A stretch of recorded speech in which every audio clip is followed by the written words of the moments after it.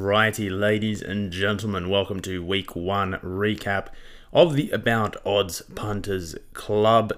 Here we have Vincent Caravella, aka the Catholic School Dribbler, aka CSD. He was up for week 1, led us into victory with actual profit in the first week, some ups and downs during the week.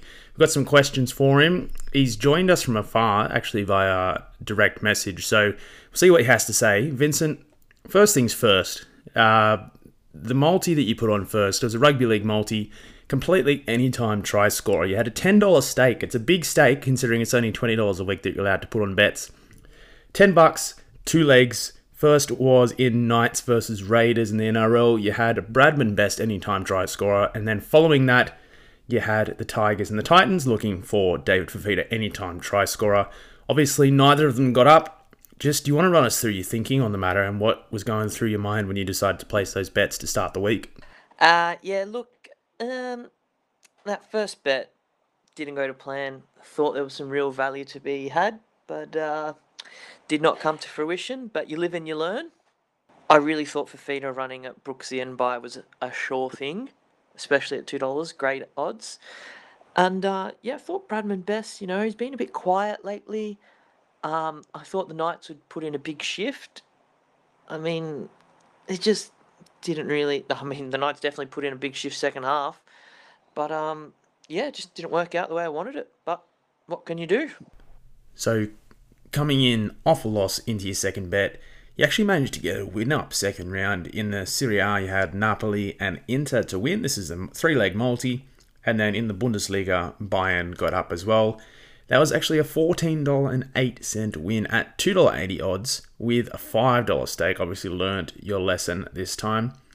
You actually didn't tell anyone about this bet, kept it under wraps for quite a while. Do you reckon you can justify dogging the boys like that? And would you like to give us a quick rundown of your mindset going into the second bet after having such a severe loss the first time round? So I learnt from my mistakes and I went for a lot shorter odds in the 3-leg soccer multi. Thought I'd keep this one as a surprise.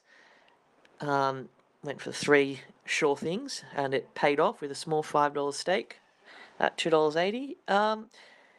Kept it under wraps. Didn't want to jinx it, to be honest, because look how well my last bet went. Jinxed it, so I thought I'd keep it quiet, get the kitty back up, and I think dogging the boys was justified when the bet paid off. So that's it. And obviously, onto the third bet, you actually got another one up at $3.60 odds. You had a same game multi for the Manly Sea Eagles versus the New Zealand Warriors. $4.08 stake, very odd stake, but to your credit, you got it up. Won $14.68, which is actually your biggest win of the day.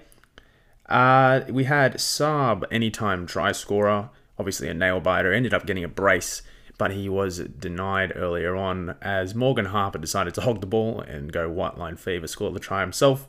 Warriors with a 13.5 head start was also a bit dodgy because they brought it back late, but we were definitely on edge watching that game. And 38.5 point for overs, and that overs was definitely covered. Manly ended up whitewashing the Warriors towards the end. Tommy Trbojevic, last a classmate, just give us a rundown. What was your mindset? What were you thinking? How did you feel seeing Tommy Turbo tear him up? And how did you see Jason Saab crossing the line? Yeah, for that third bet for the Manly game, obviously a lot of rhetoric around Manly 13 plus on the potty, but they were missing Marty Tapau and Josh Alloway of Hog fame. But they're big losses. Tommy Turbo we know is a huge difference to that team, but I thought Manly 13.5 start. Warriors 13.5 start is not the worst. Jason Saab, trained by Roger Fabry, always going over at Brookvale on a Sunday, and overs easy.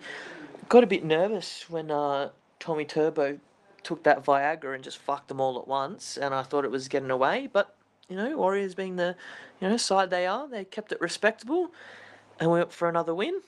And mate, going into the final bet of the round, this is a very, very, very controversial one. There's been a lot of uproar from the squad and from the people following along. A lot of our supporters have said, well, Vinny, what you've done here is actually against the rules of the Punters Club because it's maximum $20 bet each week.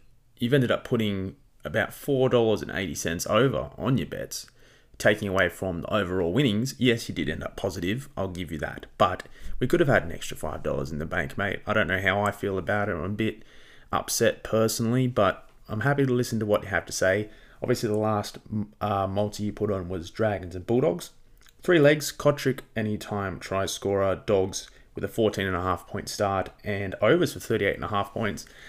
Quite frankly, mate, that was a very disappointing bet, if you ask me, because all 3 legs went down. It was terrible betting. Look, I'm not one to tell you how to make your bets. You got to know when to hold them. You got to know when to fold them. But I think you got to really reconsider your life choices after that one. But look, you're the boss. Run us through. What were you thinking at the time?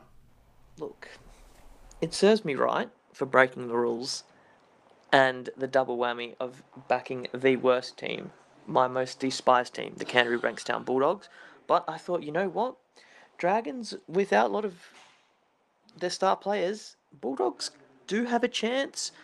I thought the start was reasonable, and Kotrick, anytime, Stu, Serbian sex god, after Tommy's Serbian sex god performance, thought back it up. And the overs, I thought they're 2 shit teams. It's going to be a tri-fest, and it was a tri-fest, just not for the Bulldogs. They suck. Banned from punting. But yeah, look, at the end of the day, I got up. My return of investment was positive, so no hate can be had. First official green week of the Punt Club. Famous wins soon. Negative ROIs never. Yep, and like you said, a green week for the Punters Club. We are actually up. So let's run through some numbers for the week. The total staked, we actually had $24.08 staked. It was meant to be 20, but we went that little bit over due to some discrepancies, which hopefully won't happen again. Returns, we actually returned $28.76. However, take off the $5 and we're down to $23.76. But that does leave us $3.76 profit for the week. So we've returned the $20, got some extra in the bank account.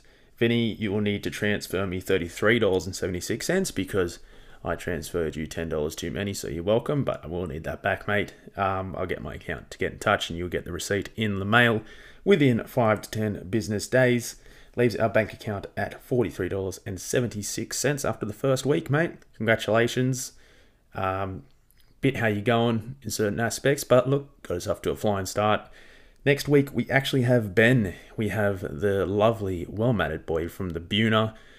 Punters and Dribblers may know him from the Hello Sport podcast. I can confirm he is lovely, well-mannered. His parents have done a fine job raising him, and we're looking forward to seeing what he has to tip. So hopefully we can get him on, get some round previews this week, as well as a bit of a recap, see how he's done compared to Vinny, and hopefully be back in the profit. Until next time.